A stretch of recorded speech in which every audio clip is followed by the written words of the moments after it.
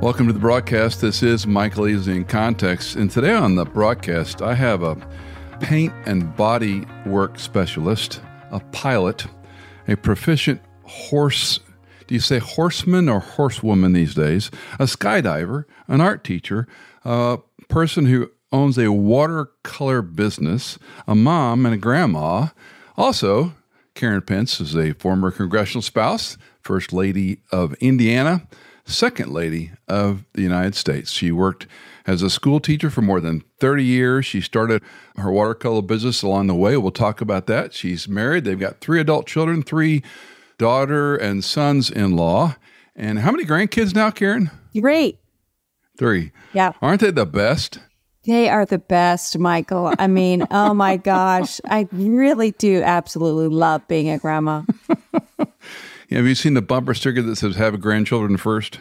That's smart. I wish I could have done that. Our Hannah has 3 here locally, so we're very blessed. They currently live in the Zionsville, Indiana area. Those of you will know the last name, but you may not know Karen Pence, married to Mike. We've been friends since 1993. When did y'all first come to D.C.? 4? No, we came in 2000. 2? Yeah. Wait, for Congress, really? Yeah. Oh, goodness. Okay. Yeah. I went in 92 or 3, so that's all I know. I don't know where I am anymore. I have to show our friends a picture, though, and you may not remember this. You were teaching art at Emmanuel, and my son, Devin, I want to say he was in 3rd grade, perhaps, maybe 4th. I think that was 4th. That's a 4th grade project. And and you gave him what? Was it 2 colors or 3 colors? What was the criteria? Yeah, I think it was just 2 colors, yeah. He had never seen aspen, to my knowledge. Did you have an aspen picture up there? We did. We had lots of different ones up that they could look at. Got it. Well, he came home with this, and he was like nonchalant about it, and I made color copies of it and framed it. There are very few kids' memories that have this been such a treasure, but you taught my son. Yeah, that's great. And he was quite the artist, actually. Oh, yeah. No, he really was. Very good. Yeah, he was. Well, thanks for jumping on the podcast with us. You have published a new book, and I have to tell our listeners, I don't want people to ever think like we're shilling authors or telling people you have to buy this or you should buy this or whatever. But this is a book I would encourage folks to get when it's your time to serve. So the book drops today anywhere you can purchase a book online, or if you happen to have a bookstore still standing where you live. I read through these chapter titles first, Karen, because I always like to see where an author is going, and part of me sees the artist in you. Part of me sees the creativity ooze off the page. But you start out with a story about bees. Before we jump into some of the details, give folks a sample of this. You were in a governor's wives meeting, and the governor from Arkansas's wife was? She actually decided to do a presentation for governor's spouses. And, when you're a governor's spouse, you have 4 years, maybe 8, but it's a short amount of time. And day 1, you hit the ground running. So in order to come alongside other spouses in the same situation, the National Governors Association has a meeting in Washington every February where we share ideas. Ginger Beebe of Arkansas actually gave a presentation about how she had gotten a beehive installed at the governor's residence. And I thought that was a great idea. And so we did the same thing. One of the great things about honey is that honey doesn't spoil. And so it's a great gift for us to give visitors to the governor's residence. We had these little tiny honey bears and a little watercolor on the front of it that I had done of the governor's residence. And that's when my fascination with bees began. And I started to learn more and more about bees as the years went on, especially in my service as not only First Lady, but then Second Lady of the United States. Mm-hmm. In Middle Tennessee, where we live, bees are huge because of the demands for pollination and crops and all sorts of things, which I didn't realize until we moved here. And I guess there's debate on whether they're in trouble or not, too. Is that correct? Well, and so I knew that, that was an area that, thank you, Michael, I don't like to get into. Because because it's political. People have strong opinions. Of course. I know. And I don't know. Okay. I'm not a scientist. So I just started sharing about the bees. And the great thing was, when we went to the vice president's residence, the first thing I asked was, is there a beehive? Because the White House has a beehive. And so I just assumed that we would have one, and there wasn't one. And so that is one of the first things that we did. And nice. It was a great thing to do as we traveled really the world, because everywhere we went, we kind of added on a little bee trip to kind of see what different countries, different states do with their bees. And it was fascinating because everywhere I went, I learned so much about God in studying the bees. Yeah. To know that these little bees have so much between their wingspan was just fascinating to me. I've read a little bit about it and thought for a minute about doing it, but decided differently. But let's talk about you and not bees. Okay. But you use this as sort of an outline or a metaphor for the book, which I thought was brilliant. Again, folks don't know much about your story probably other than your sphere of influence. But I remember meeting you and Mike in the 2000s when you were in D.C. and going to lunch with Mike, and I think he might have just gotten in his congressional office, and we went up there and had the Navy bean soup and all that stuff. And what caught my attention was that plaque that said "No flapping." Yeah. And I was delighted to see you tell the story in the book. You ran twice for Congress and did not succeed, and then you ran a third time. So let's just fast forward to that story, if you don't mind, about no flapping. The first two times we ran, we didn't have kids, we were young, and really it was a wonderful thing that we didn't win. We were very arrogant, very full of ourselves, and we wouldn't have done any good for anybody. And God knew that. And so he humbled us, and it was a good thing. And then when the opportunity came up again, by this time, Mike had a radio show, statewide radio show. We were settled. We'd just built our dream home. We had 3 small kids. I just had started my watercolor business. I mean, we were settled. And, we were comfortable.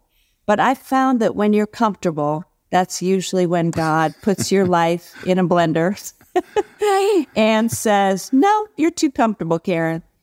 And so people had been approaching us saying, hey, it's an open seat. Do you guys want to run for Congress again? Mike's name ID was sky high because he was on the radio. People knew his opinions. He knew all of the donors. And so we really had to make a decision if we were going to do this again. And it was a big sacrifice this time because now we were settled. We had children now. And that was something we really had to consider. And I surprised Mike with a trip to Colorado to a dude ranch for his 40th birthday. And we had to decide. We were coming to the point where we've got to decide, like today, Are we doing this? And we took a ride up to the top of a mountain, and we just sat on the side of a bluff and tied the horses up. And it just said, we've got to figure out what we're going to do. And so at that moment, these 2 hawks were kind of rising on the wind, and they were just rising. And Mike is kind of a romantic, and he said, oh, those 2 hawks are like us. And I said, well, if those 2 hawks are like us, then I think we should run. But this time, we should do it like the hawks. And we should step off this cliff and open our wings. And if God decides to lift us up, then that's his will. But we're not going to flap. No flapping. So we're not going to try and have ambition drive us. We're going to make ourselves available to God. And so the no flapping story has really made the rounds over the years. All of our staff hear that story because we don't want them to be arrogant and, boastful and trying to have an agenda. We just want to be used by God. We have a mutual friend who's had a successful, storied career in politics. And years ago, he was on a podcast, and I asked him, can you run for office without being self-promoting? And it was the only time he was quiet for a second. He had to think about the answer. So on the one hand, you have to be yourselves. You have to be Mike and Karen, but you have to extol what you believe in. Right. It's a fine line, though, Someone told us once there are two types of people in Washington, those who are called and those who are driven. And we were driven the first couple of times, and now it's more of a calling. So you spend 12 years as a congressional wife, a congressional spouse. Mike decides to run for Indiana for governor. And I remember we had a wonderful lunch talking about what's next for Mike Pence. Yeah. And when he decided to do that, it was fun to cheer you guys on and pray for you on the sidelines. And then we got to go to the inaugural event. It was a highlight for Cindy and me. We'd moved to Nashville by then. You went through it in Indiana, perhaps, is it fair to say, more difficult than the years as in Congress? I think anytime you're in public office, you're a target. And that's part of it. And I don't want to say you ever get used to it, but you learn how to manage, attacks. But it really was from day one. Day one, Mike started getting attacked. It's a story that I don't have in the book, but it's Danny the deer. There was this little deer that a family had adopted and had a fence around it. And it just became a whole tumultuous story because you're not allowed to do that in Indiana. You can't have a deer as a pet. And so it just became a huge story that kind of followed us for a while. But there were those kinds of stories every week. Every week there's something that you're kind of having to put the fire out. Young people today watch what's happening. They watch what happens to anyone who runs for office, and it's pretty distasteful. Maybe it's always been that way, but social media and the division of the country, it seems like it's a lot more vitriolic. If that's true, and it may not be, there's some young student in college and he or she, they're thinking about running for office. Your book's a great gift to them, but at high level, Karen, what would you tell a 26-year-old Karen Pence, knowing this was her future? Well, it's easy to sit on the sidelines and not jump in. And that's kind of the message I wanted to portray through my book is that when it's your turn to serve, don't be afraid to accept God's challenge. Because if I had chosen to not serve, think of all the blessings that I would have missed. Our verse for our very first campaign was, those that cling to worthless idols forfeit the grace that could be theirs. So we don't want to make our comfortable life an idol. I could still be in that same house, where we had built our dream home. And I'm sure God would have, blessed us there as well.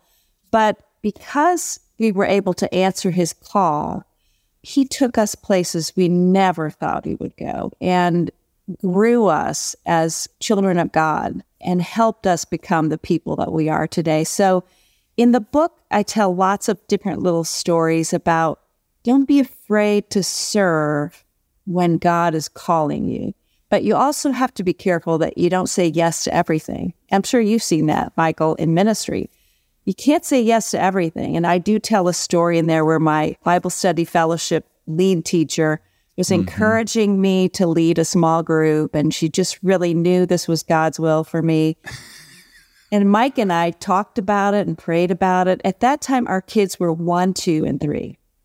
And I said, that's not my calling, right? My calling is Michael, Charlotte, and Audrey.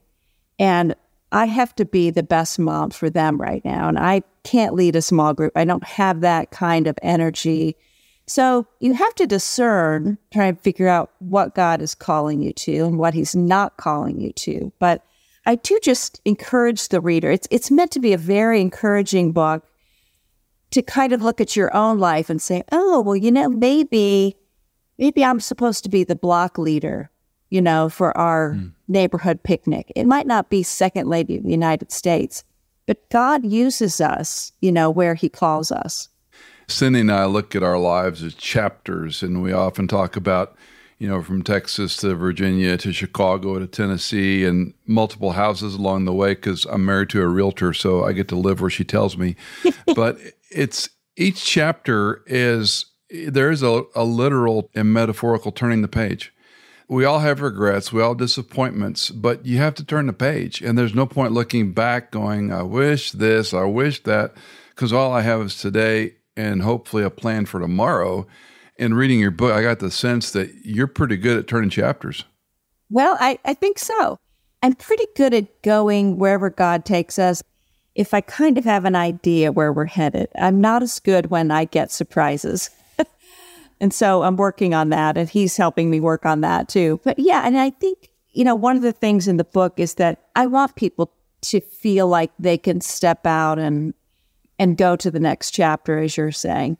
For us, it was like, okay, we're leaving Virginia and heading back to Indiana. So we were saying goodbye to all of those friends and starting something very different in Indiana from what we had known in Indiana. So every step of the way, it's, there's the unknown. And that's where I think God calls us to trust him.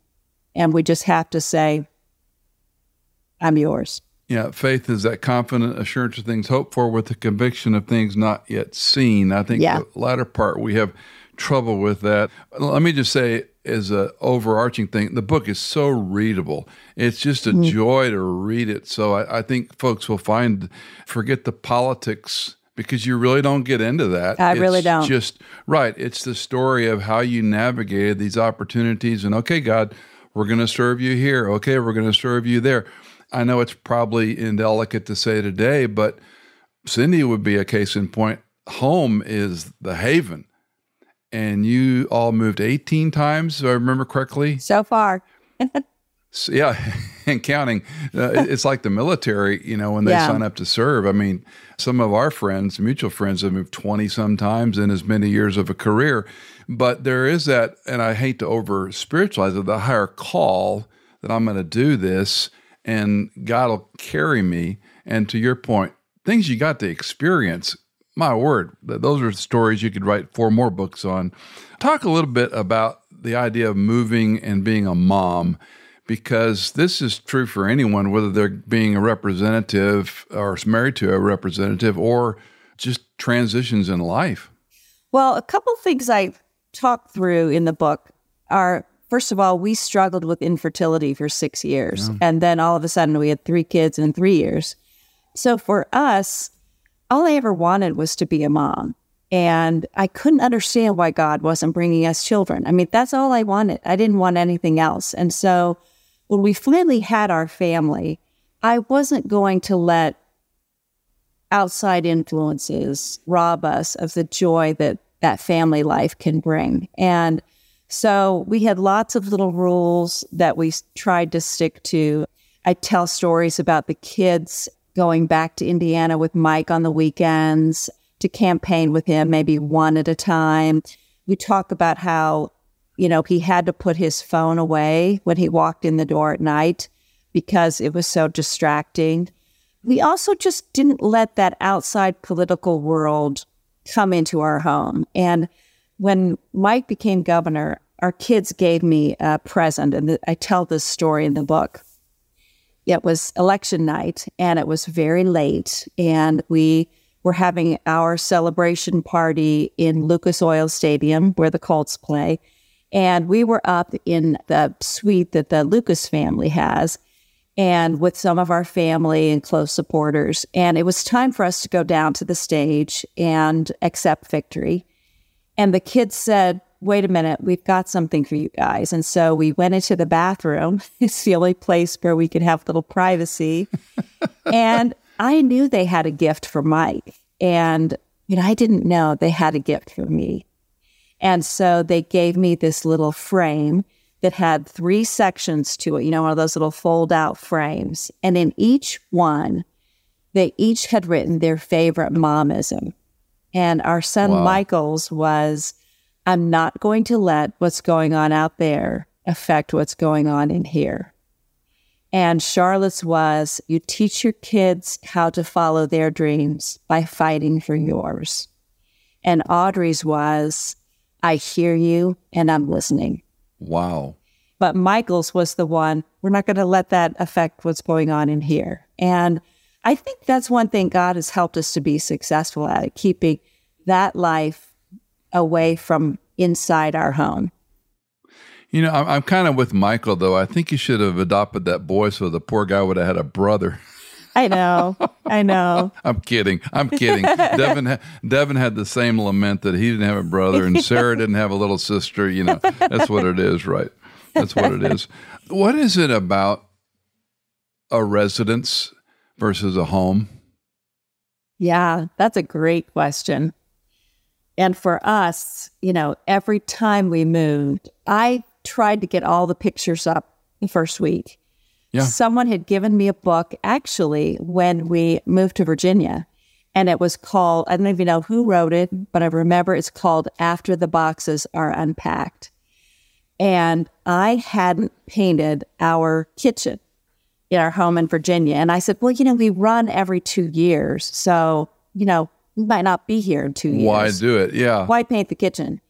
And when I finally painted the kitchen, made sure all the boxes were unpacked, that's when I was able to kind of put down roots in that community. We still had our home in Indiana. It was a little home that we bought. It wasn't really where our kids had been raised to that point, but it was a small house in Mike's hometown.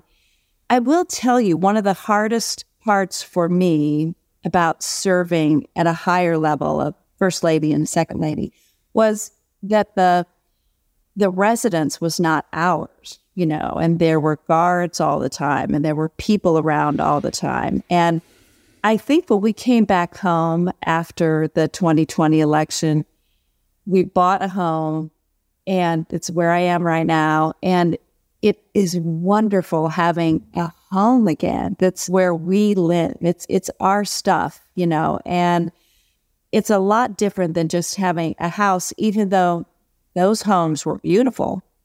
Sure. I mean, you know, mansions, but really, it never really felt quite like our home. Mm-hmm. I had talked to Mike not long after y'all moved back to Indiana, and he said in his, you know, typical laugh that he does, he said, you know, we're Mike and Karen and we're home. And that warmed my heart. You know, it's like, goodness, after all that y'all have been through and those tumultuous, really 5 years, the year of running, and then, you know, 4 years in the White House, and it's like, wow, that's great for you to have that respite. Then, of course, things continue to change, right? Let's talk about your interest in art and art therapy, because, I mean, that's really your story. Would you say that that's the way you think, is artistically and creatively and problem solving? And well, it's funny because I never took an art class till college, and I majored in elementary education, and they told us, hey, you should have a minor, whether it's reading specialist or maybe Spanish teacher or music or art, something that is kind of a backup for you in case you can't get a job teaching in the classroom. And I thought, oh, I'm going to do art. That sounds like a lot of fun. And I had never had an art class before. Wow. And I found that I loved it. I absolutely loved art. And I didn't take a watercolor class until Michael was born.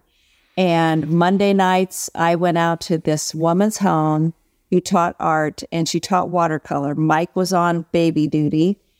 And it was the most wonderful experience because there would be maybe 20 of us in the class, and she would serve us a snack, and she would read to us about a famous artist, and she had classical music playing.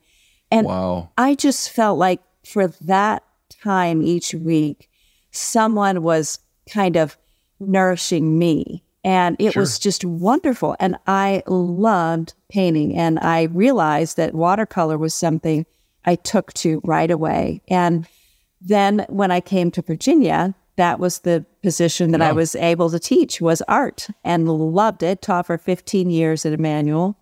One of the things I learned when I was First Lady, I started learning about art therapy, which is not arts and crafts.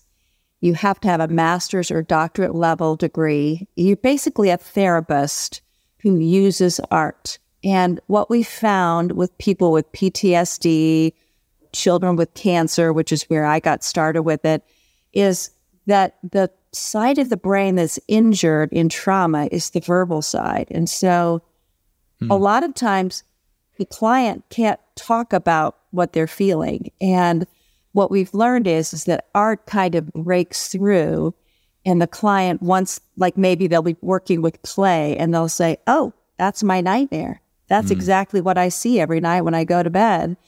Then they can go through the therapy. And so it was such a unknown therapy that very few people knew anything about, that I decided when I was second lady especially, I wanted that to be something that I focused on.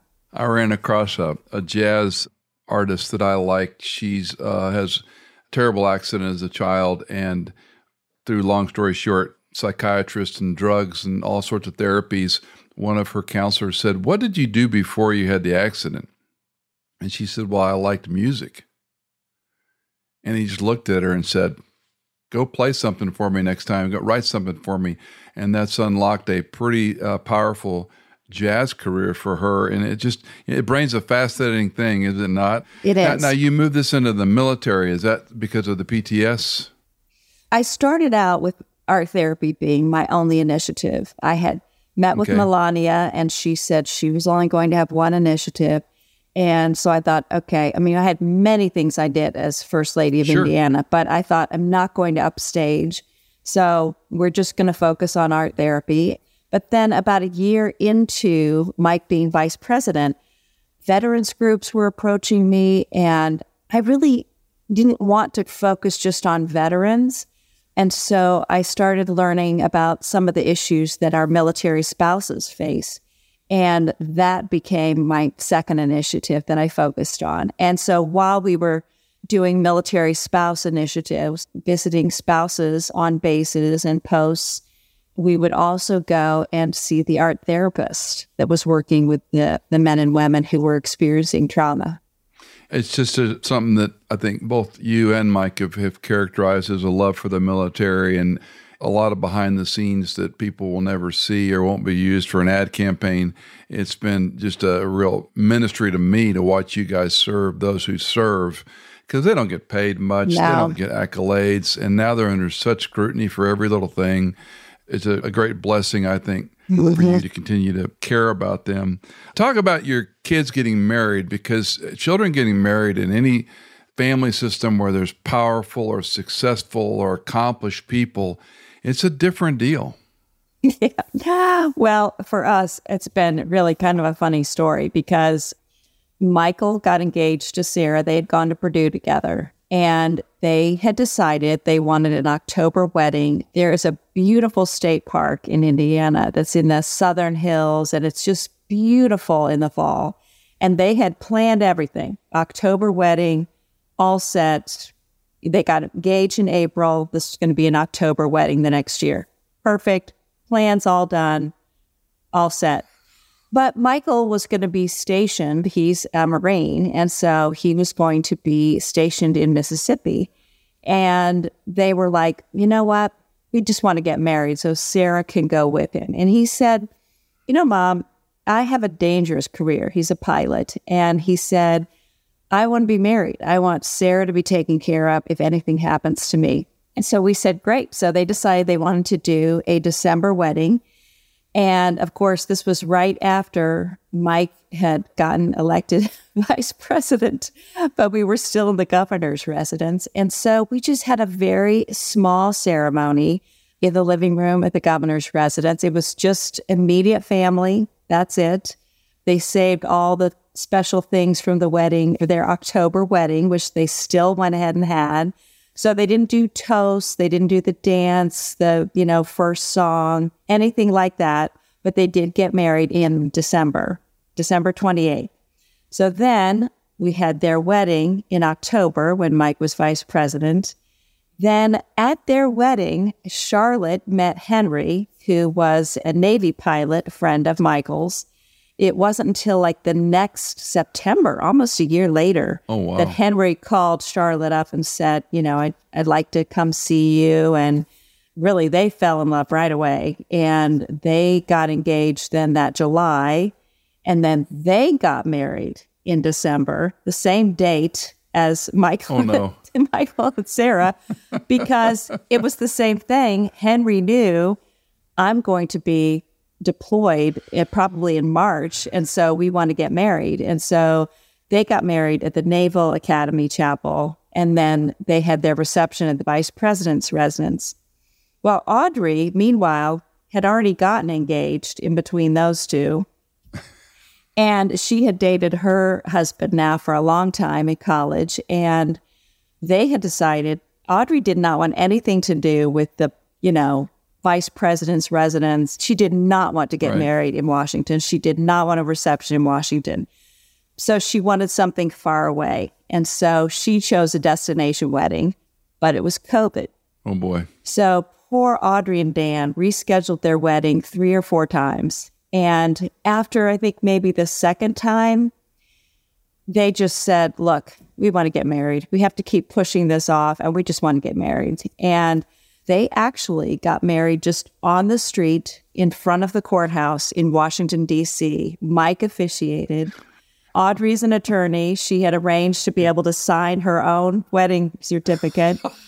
And that was their wedding. But then they went ahead the next July and had their actual wedding that they had already paid. It already was completely paid for in Hawaii. So we actually had 5 weddings during that time with 3 kids. So when folks read that chapter, it's not bad math. There's a reason for all this. So, that's right. Yeah. So when you look back on, I know this is an unfair question because you get asked it and there's 25 that pop in your head immediately. So I'll give you 2 or 3. 2 or 3 of the greatest lessons that you've learned when you're called to serve, God's grace sustaining you, but there's got to be some standouts that go, and I'm sure in a way every chapter is, but 2 or 3 maybe if you'd elaborate on a little bit. Well, I think one of the things that I learned was that if you make yourself available to God, He's going to give you the grace that you need. For me, when I became First Lady, I remember meeting with a college president right away after I became First Lady in Indiana.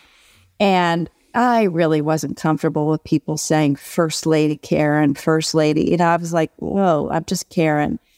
And he had a great little chat with me. And he said, Mrs. Pence, I get it because I just became a college president. But he said, it's not you, it's the position. And God has chosen you to wear this mantle right now. And if you poo-poo it or say, oh, no, it's nothing, you're diminishing that moment for people who get to meet you. And so you need to wear the mantle and accept the mantle so that when you meet with people or you give them awards or something, you're elevating them. And it was such a great lesson for me to learn. And then God did really provide opportunities. There's a big luncheon every year in Washington.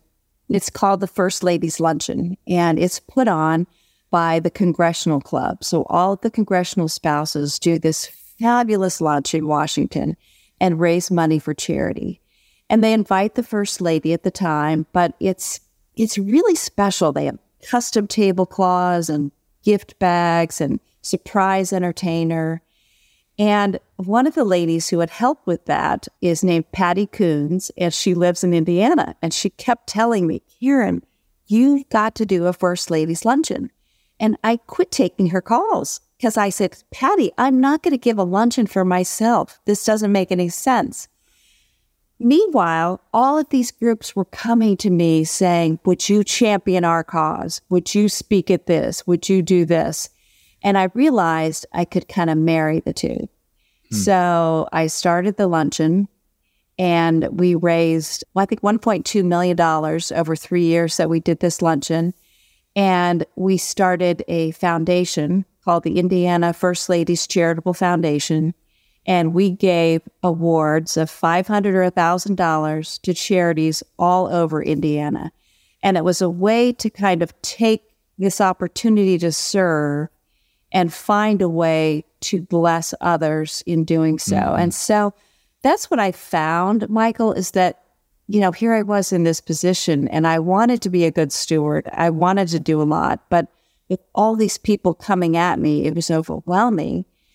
But God provided an avenue for me to take Patty's advice about this luncheon and also bless all of these counties all over the state. Yeah, I used a phrase about exploiting the opportunities God gives you, because hopefully it's a good humility side of us. It can't always be about me, but it's the people in your case who voted for you or whom you represent. And I think it's the same for the local church. This isn't my church. Always makes my hair on the back of my neck go up when a pastor says my church. I go, no, this isn't your church, but I digress. Another lesson you've learned from, maybe a big takeaway. Well, it's funny because when I wrote the book, one of the experiences that I will always treasure was getting to be the representative and lead a presidential delegation to the Special Olympics. And I was able to do the winter special games in Austria and then the summer special games in Abu Dhabi.